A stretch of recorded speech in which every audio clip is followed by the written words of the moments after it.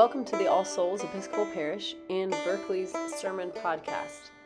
Today is the fourth Sunday in Lent, and we hear from one of our seminarians, Jack Belloli, as he preached from the lectionary, which was John chapter 9, verses 1 to 41. As always, you can find more sermons or information about All Souls on our homepage, which is allsoulsparish.org.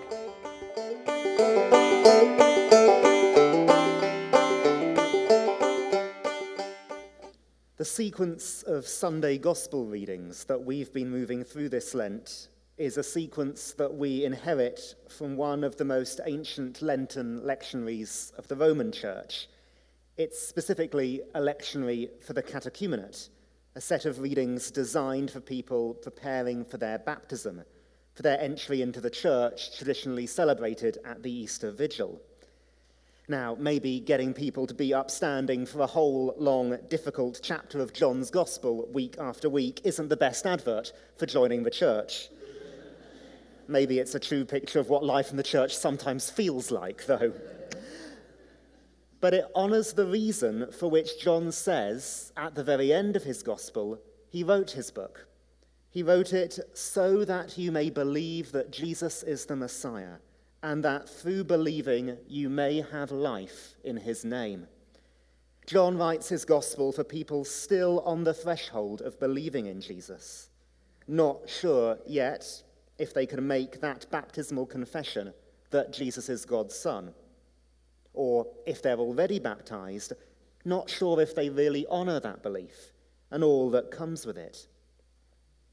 John desperately wants his readers to cross that threshold. Their life itself, the eternal life in Jesus' name, depends on it. But the way he chooses to convince them is to tell stories in which unexpected people find themselves being drawn to faith. Nicodemus, the Samaritan woman, today the man blind from birth. All come to faith hesitantly, imperfectly, with the cost for their existing relationships made painfully clear, with all the arguments with existing religious authorities very visible. And it's by seeing this shift happen again and again that we start to feel more assured in our faith. With this big picture in mind, I want to zoom down onto one phrase from the very end of today's reading, when Jesus says, "I came into this world for judgment." That's a very different thing from saying, "I came into this world to judge it." Jesus is certainly announcing a judgment, the judgment of this world, one that will implicate his followers and will have world-shaking effects. Those who do not see will see, and those who do see will become blind. Expectations will be upset, roles will be reversed. Our reading from the letter of the Ephesians this morning talked about things being exposed to the light anew. John wants his readers to have the faith in Jesus that will allow them to survive as the world changes around them. But on multiple occasions elsewhere in this gospel, Jesus explicitly says that he himself judges no one. What if it's more appropriate to say that Jesus came into the world to be judged by it? John's gospel is metaphorically structured all the way through as Jesus' trial. Different characters accuse Jesus or interrogate him or offer testimony on his behalf, even before his formal trial and execution in Jerusalem. But what if the judgment runs even deeper than that? What if Jesus continues to open himself to our judgment, to our own critical wrestling, to the difficulties that we have in claiming faith in him? I find this a useful way to confront some of the difficulties that I still have with today's reading. One is the treatment of blindness and the broader implication that stories like this one have for the church's and the world's attitude to disability. For all that we should note and celebrate Jesus' explicit teaching here that blindness is not the result of sin, nor of any lack of personal faith, maybe it should trouble us that blindness is here a lack that requires divine healing, with that healing an opportunity for God's work to be revealed. The blind man only becomes an agent in this story, and ultimately only becomes a disciple of Jesus once he is healed. Meanwhile, blindness continues to be associated metaphorically with the ignorance of Jesus' enemies, as if blindness is the worst possible expression of not knowing something. And Jesus' coming into the world doesn't seem to make a difference to this.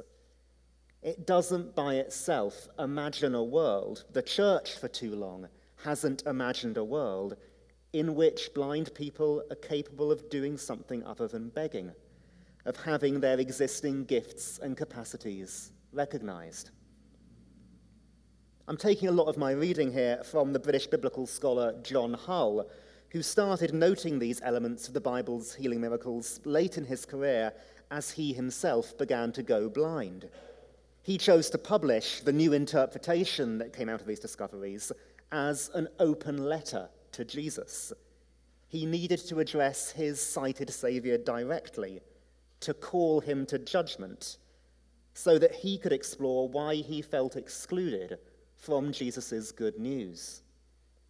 It was when he did this that Hull began to discover more things in the gospel that he hadn't recognized before. He noticed Jesus' warning that the disciples would soon no longer be able to see him, that believing without seeing might be a kind of strength. He noticed, too, that Jesus enters a kind of solidarity with the blind during his torture, when he would be blindfolded and mocked for his sightlessness. One thing I've noticed in this story is how regaining sight isn't a frictionless benefit for the blind man. Healing brings its own difficulties. He can't point out the man who healed him. He faces prying questions. His parents become distant at the risk of being thrown out of the synagogue. His journey from blindness to sight is, in practice, much closer to the slow, compromised negotiation of social obstacles that disabled people and their allies still find themselves moving through in order to claim rights, dignity, and agency. And the works of God are being revealed in this too. As we wrestle with the apparent insufficiencies of Jesus' finite actions within history, we find ourselves reflecting on the insufficiencies of the world that we live in and on how we might reimagine it to create the kind of world which we can have faith in, a world which really offers the life that Jesus promises. Our patient judgment of Jesus is part of what makes possible the judgment of the world, its transformation into something new and liberative. The God of the universe is big enough to take our judgments. Indeed, he actively invites our judgment entering the world of judgment by coming into it as a human being and by trusting that the fullness of the Godhead can be revealed, even in the slow, difficult work of interaction with other human beings, even within a divisive, exclusive society, because that's the only way we and the world we live in will be transformed.